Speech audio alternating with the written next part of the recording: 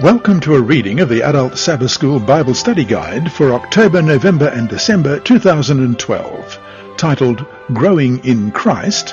It's brought to you by the Sabbath School Department, Christian Services for the Blind and Hearing Impaired, and through the services of Adventist Media Network. Lesson 9, November 24 to 30, The Church, Rites and Rituals. Sabbath, November 24. Before we start, let's pray. Our Heavenly Father, we value our church. We love our church. We love your church. And as we study about it and the appropriateness of our worship and the reason we need to worship, we pray that your Holy Spirit will guide us. We pray that your word may be an open book for each of us today. In Jesus' name, amen. Our memory text this week is Acts chapter 2, verse 38. Then Peter said to them, "Repent and let every one of you be baptized in the name of Jesus Christ for the remission of sins, and you shall receive the gift of the Holy Spirit." Let's read that again, Acts 2:38. Then Peter said to them, "Repent and let every one of you be baptized in the name of Jesus Christ for the remission of sins, and you shall receive the gift of the Holy Spirit." Our key thought for this week is, God has instituted ordinances that, properly understood, help to reinforce our faith.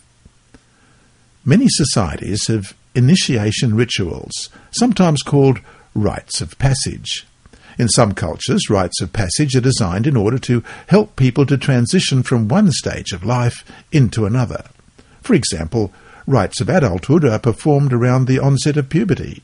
These rites vary from place to place, yet all have the goal of ensuring that younger members are shaped to be productive and responsible community-oriented individuals.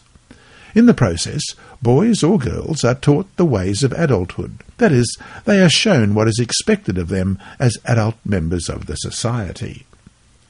In the Christian community, there are specific rites as well, acts that formalize the commitment of individuals to the faith that they profess. These sacred acts not only confirm a person's participation and fellowship in the community, but, ideally, help to prepare each individual to become a faithful and productive member of that community.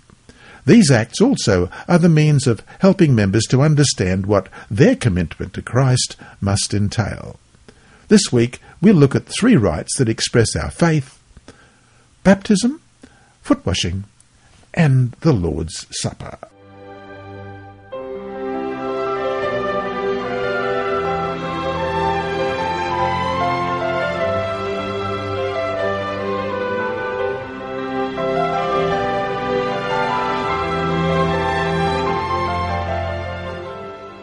Sunday, November 25, Naming the Sacred Rites.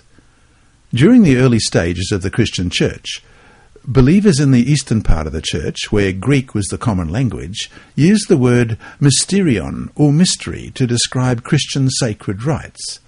In the West, where Latin predominated, the term employed was sacrament, Latin sacramentum. A sacramentum was an oath that a Roman soldier swore, declaring his obedience to the commander's orders. Those who employed this word felt that it described accurately the nature of the sacred rites. With time, however, the idea came to represent an act with an inward invisible power. The Church of the Middle Ages identified 7 such acts, called sacraments, which were seen as means of infusing grace into a person's soul. During the Reformation, the sacraments came under scrutiny and criticism. In the minds of many, the term sacrament appeared tainted.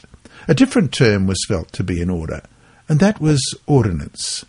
The word ordinance comes from the verb to ordain, which makes an ordinance a special act that Christ himself instituted or ordained. To prefer the term ordinance to sacrament is to say that one participates in the acts because they are the divinely ordained means for us to show our obedience and loyalty to Jesus as Lord. Seventh-day Adventists see baptism, foot washing, and the Lord's Supper as ordinances, acts that reveal our loyalty to Christ. They are symbolic ways of expressing our faith. Question. Read Matthew 28, 19 and 20, John 13, 14 and 1 Corinthians 11, 23 to 26. To what extent do these passages support the idea that the sacred acts should be described as ordinances? First of all, Matthew 28, 19 and 20. Go therefore and make disciples of all the nations, baptizing them in the name of the Father, and of the Son, and of the Holy Spirit, teaching them to observe all things that I have commanded you, and lo, I am with you always, even to the end of the age. And John 13, verse 14. If I then, your Lord and teacher, have washed your feet, you also ought to wash one another's feet. And 1 Corinthians chapter 11, verses 23 to 26. For I received from the Lord that which I also delivered to you, that the Lord Jesus, on the same night in which he was betrayed, took bread. And when he had given thanks, he broke it and said, Take, eat, this is my body which is broken for you. Do this in remembrance of me. In the same manner he also took the cup after supper, saying, This cup is the new covenant in my blood. This do as often as you drink it in remembrance of me. For as often as you eat this bread and drink this cup, you proclaim the Lord's death till he comes. However much importance we place on the ordinances, we must always remember that these are not conduits of grace or acts by which we earn salvation or gain merit from God. Sin and what it has done to us is far too serious a matter for rituals, even those instituted by Christ himself, to be able to redeem us. Only the death of Jesus on the cross was sufficient to accomplish the salvation of beings as deeply fallen as we are. As we understand them, the ordinances are outward symbols of our acknowledgement of what Christ has done for us and of our union with him, and all that this union entails. And they serve their purpose well. They are a means to an end, not an end in and of themselves.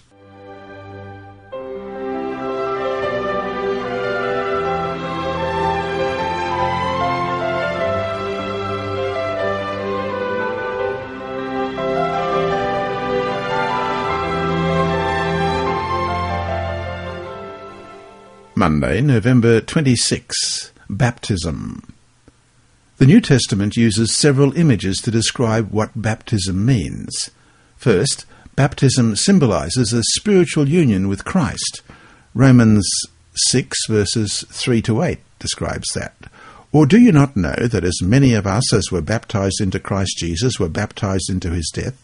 Therefore we were buried with him through baptism into death, that just as Christ was raised from the dead by the glory of the Father, even so we also should walk in newness of life. For if we have been united together in the likeness of his death, certainly we also shall be in the likeness of his resurrection, knowing this, that our old man was crucified with him, that the body of sin might be done away with, that we should no longer be slaves of sin. For he who has died has been freed from sin. Now, if we died with Christ, we believe that we shall also live with him, involving participation in his suffering, death, and resurrection, as well as the renunciation of one's former lifestyle. In this way, baptism is linked with repentance and the forgiveness of sin, the new birth and the reception of the Spirit, and consequently, entrance into the church. First of all, Acts chapter 2 and verse 38. Then Peter said to them, Repent, and let every one of you be baptized in the name of Jesus Christ for the remission of sins, and you shall receive the gift of the Holy Spirit. And 1 Corinthians chapter 12 and verse 13. For by one Spirit we were all baptized into one body, whether Jews or Greeks, whether slaves or free, and have all been made to drink into one Spirit. And Acts chapter 2, verses 41 and 47. Then those who gladly received his word were baptized, and that day about 3,000 souls were added to them, praising God and having favour with all the people. And the Lord added to the church daily those who were being saved. Baptism symbolizes a covenantal and spiritual relationship with God through Christ. Colossians chapter 2, verses 11 and 12. In him you were also circumcised with the circumcision made without hands, by putting off the body of the sins of the flesh by the circumcision of Christ, buried with him in baptism, in which you also were raised with him through faith in the working of God, who raised him from the dead. Baptism represents what circumcision represented in the Old Testament. And 2, baptism symbolizes a transfer of loyalties, one that places a person into a community that is concentrated to the service of Christ. The reception of the Spirit in baptism enables believers to serve the church and work for the salvation of those who are not yet of the faith. And we read about that in Acts chapter 1, verses 5 and 8. For John truly baptized with water, but you shall be baptized with the Holy Spirit not many days from now. But you shall receive power when the Holy Spirit has come upon you, and you shall be witnesses to me in Jerusalem and in all Judea and Samaria and to the end of the earth. Many years ago, the Joint Committee of the Church of England on Baptism, Confirmation and Holy Communion made an impressive admission.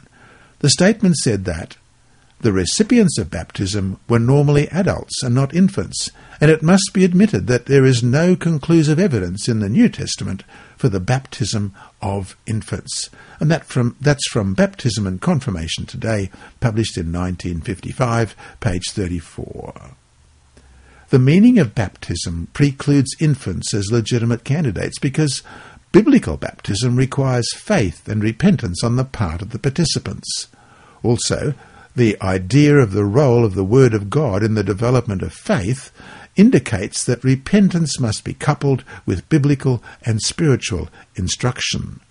Romans 10:17, so then faith comes by hearing, and hearing by the Word of God. These elements are necessary in order for candidates to bring forth fruits worthy of repentance, as it says in Luke 3:8, as evidence of their relationship with Christ. The nature of baptism helps us to understand the difference between an ordinance and a sacrament. Baptism, according to those who see it as a sacrament, is the means that brings about the transformation in a person from spiritual death to life. In this understanding, the age of the person doesn't matter because it's all a supernatural event anyway. On the other hand, baptism, as an ordinance, is an indication or symbol of an internal change, a supernatural event that has already occurred in the life of the believer by way of his or her experience with Jesus. In this view, candidates for baptism ought to have already experienced faith in Christ.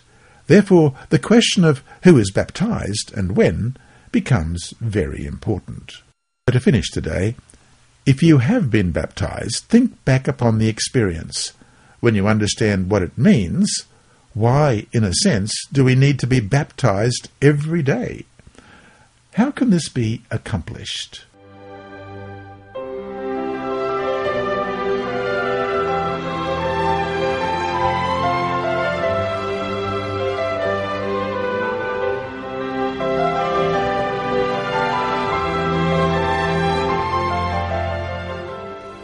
Tuesday, November 27, the Ordinance of Humility.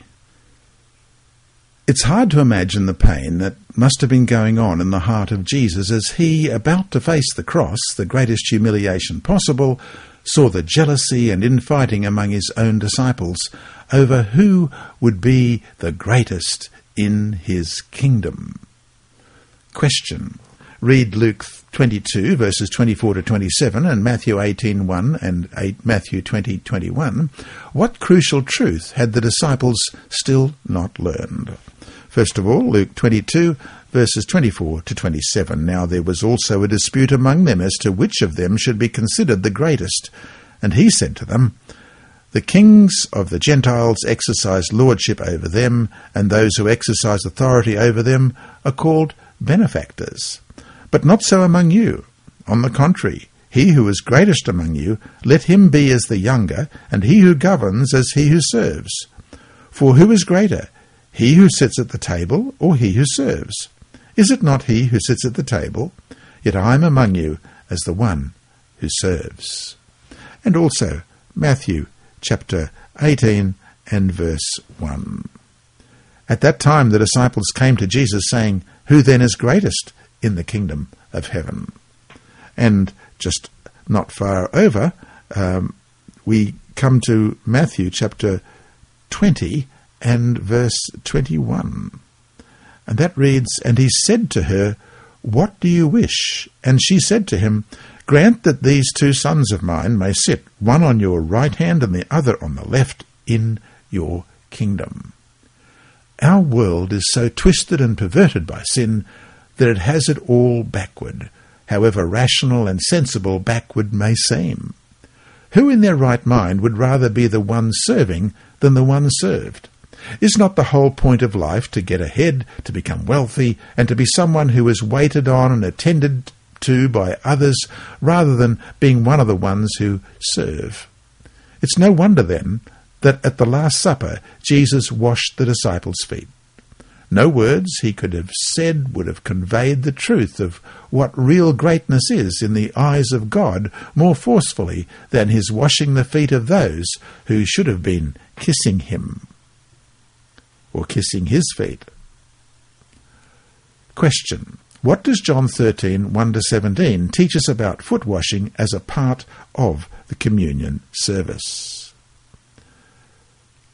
Now, before the feast of the Passover, when Jesus knew that his hour had come that he should depart from this world to the Father, having loved his own who were in the world, he loved them to the end, and supper being ended, the devil having already put it into the heart of Judas Iscariot, Simon's son, to betray him, Jesus, knowing that the Father had given all things into his hands, and that he had come from God and was going to God, rose from supper and laid aside his garments, took a towel, and girded himself.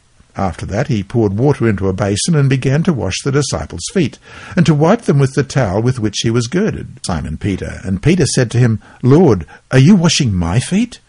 Jesus answered and said to him, "What I am doing you do not understand now, but you will know after this." Peter said to him, "You shall never wash my feet."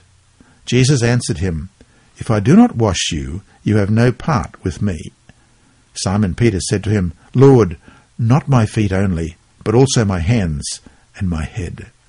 Jesus said to him, "He who is bathed needs only to wash his feet, but is completely clean. And you are clean, but not all of you." For he knew who would betray him. Therefore he said, "You are not all clean." So when he had washed their feet, taken his garments, and sat down again, he said to them, "Do you know what I have done to you? You call me teacher and Lord, and you say, well, for so I am. If I then, your Lord and teacher, have washed your feet, you also ought to wash one another's feet. For I have given you an example that you should do as I have done to you. Most assuredly I say to you, a servant is not greater than his master, nor is he who sent greater than he who sent him. If you know these things, blessed are you if you do them." So much amazing truth rings out through these verses. In verse 3 it says that Jesus knew that the Father had given all things into his hands. What happens next? Yes, Jesus, knowing full well that he had come from God and was going to God, rose from the meal and started washing the disciples' feet.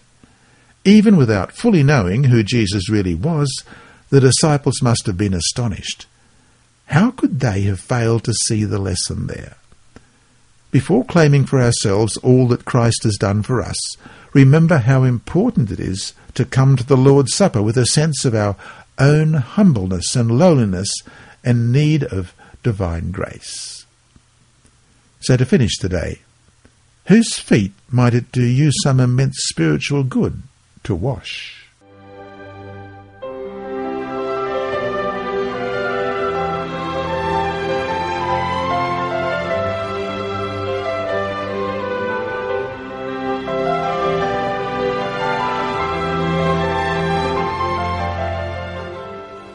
Wednesday, November 28, the Lord's Supper. Question. Read Matthew 26, verses 26 to 28.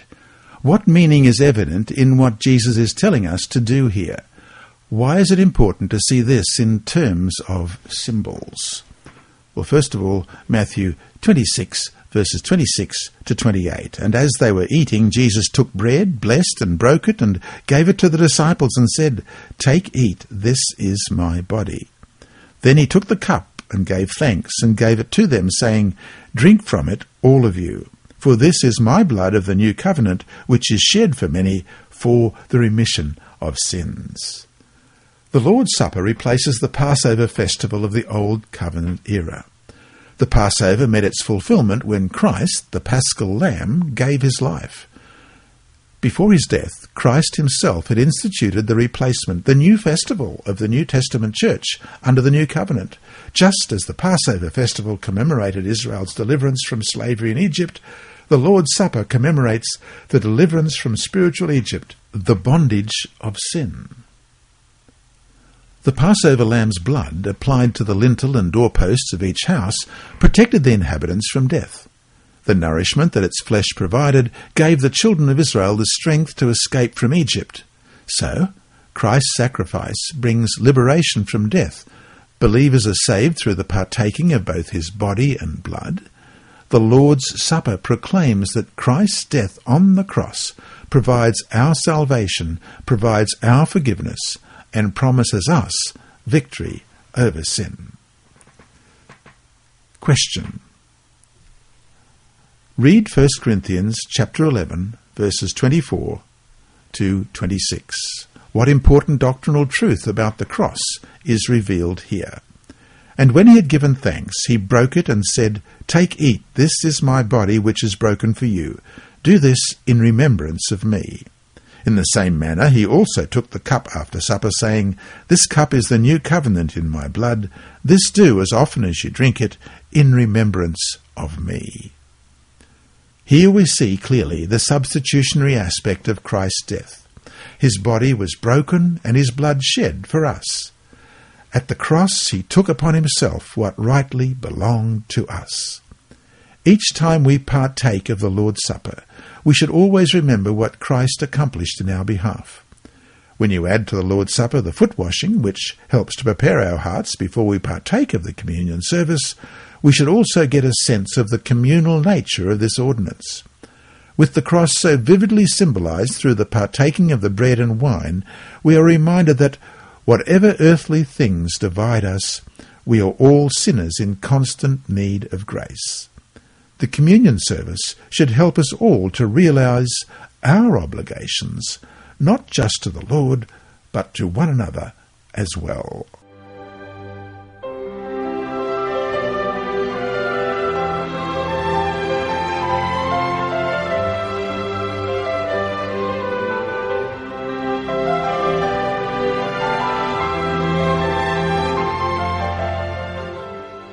Thursday, November 29. Anticipation of the Second Advent. 1 Corinthians 11:26 reads, "For as often as ye eat this bread and drink this cup, ye do show the Lord's death till he comes." What great hope is presented here! With these words we see how closely entwined the second coming and the communion service are. That makes so much sense too, because the second coming is really the culmination of what happened at the cross. One could argue that the biggest reason for the first coming, which included Christ's body being broken and his blood shed for us, was the second coming. The first coming is what paved the way for the second. Question. What good would the first coming of Christ be without the second? The communion service, in a sense, spans the interim between Calvary and the second coming. Each time we partake of communion, we dwell on the cross and what it accomplished for us. Yet, what it accomplished for us cannot be separated from the second coming. In fact, what Jesus did on the cross for us doesn't reach its ultimate culmination until the second coming. Question. Read Matthew 26:29. What is Jesus saying in this one verse?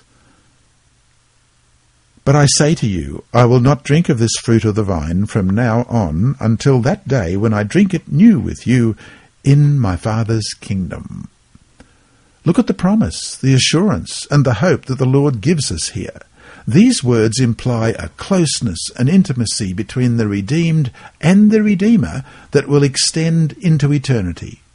Jesus is promising us that he will not drink of this fruit of the vine until he drinks it new with us in the eternal kingdom. When we remember who he is, the creator of the universe, this promise is even more astonishing. Thus, besides everything the communion service points to, it should also point us to the great hope that awaits us at the second coming of Jesus. So to finish today, discouraged, downtrodden, welcome to a fallen world. Why, amid all that you may be going through, is it so important to look at the cross, what it means for you now, and what it means for your ultimate future?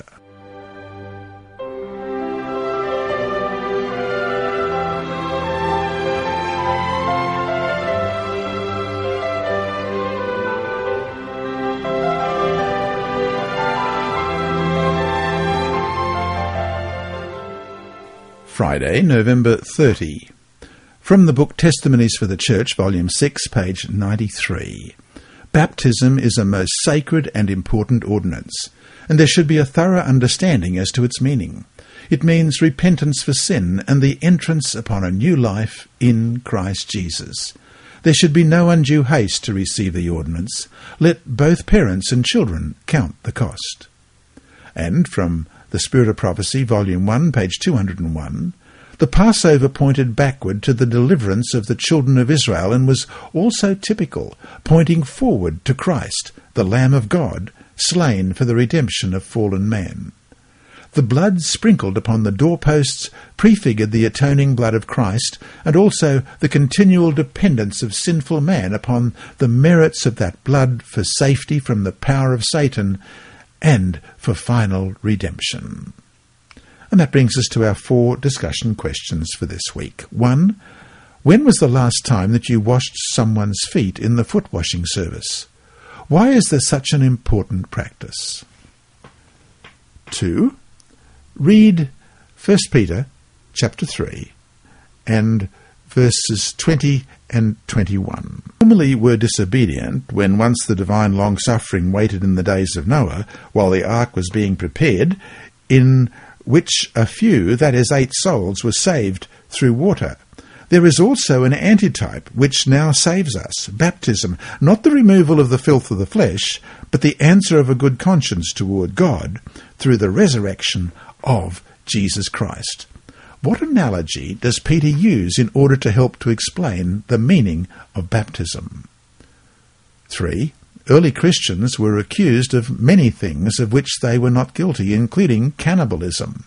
One of the reasons were the following verses, John 6:53-56. Then Jesus said to them, Most assuredly I say to you, unless you eat the flesh of the Son of Man and drink his blood, you have no life in you. Whoever eats my flesh and drinks my blood has eternal life, and I will raise him up at the last day. For my flesh is food indeed, and my blood is drink indeed. He who eats my flesh and drinks my blood abides in me, and I in him. What is Jesus teaching us with these words? Why is it so important that we understand the spiritual meaning of texts such as these? And question 4. In class, discuss in more detail the communal aspect of the communion service. What are ways in which it should help your church to better understand what our obligations are to each other and to the outside community as a whole? Inside Story. Divine Appointment. Ramesh Rao is a global mission pioneer in India. I was a troublemaker in my village in India. My father had introduced me to alcohol when I was 9 years old, and it had become an overpowering habit. I quit school and stole money to buy liquor. My family, my health, and my friends all suffered because of me. I began spitting up blood. Frightened, I stopped drinking until the blood spitting ended. Then I started drinking again. I was 23 years old and married. Our lives were miserable because of my addiction. I drank up my earnings and left my family to find food. One night I staggered home drunk and saw a man waiting at a bus stop. He turned to me and said he was a man of God. I stopped to listen, and he told me, "There is a God who can solve your problems. I want to come to your house and tell you about him." "I'm not interested," I told him. "I'm a drunkard, and I don't know God." But the man walked with me to my home. There he told me about God, but I was too drunk to understand what he said. "I'm going to sleep," I said. "You can sleep here until morning." The next morning I found the pastor still there. So we talked again. I was sober and could understand what he was saying about God. I was curious about this God who is alive and powerful and who answers honest prayers. I wanted to know more, so I went with the pastor to his house, some 25 miles or 40 kilometres, to study with him. God took away the desire for alcohol and cleared my mind. I accepted Jesus as my Saviour, and my wife and I were baptised in 2008. Today, I know that the meeting with the pastor was a divine appointment. My wife and I began sharing God's love with others. Today, we serve as global mission pioneers, sharing God's love in my hometown, where everyone knew me as a troublemaker, a drunkard, and an idol worshipper. They can see what God is doing in my life, and I tell them that God can do the same in their lives. So far, God has given us 20 people for Christ. I'm working with 30 or 40 more people. I'm filled with joy that God could use me, a drunken idol worshipper, to bring the love of Jesus to others. Thank you for your offerings that help to sustain the work of global mission around the world. This has been Dr. Percy Harold with a reading of the Adult Sabbath School Bible Study Guide, recorded in the studios of Christian Services for the Blind and Hearing Impaired in Queensland, Australia, and brought to you by the Sabbath School Department and Adventist Media Network. Remember, God is still faithful.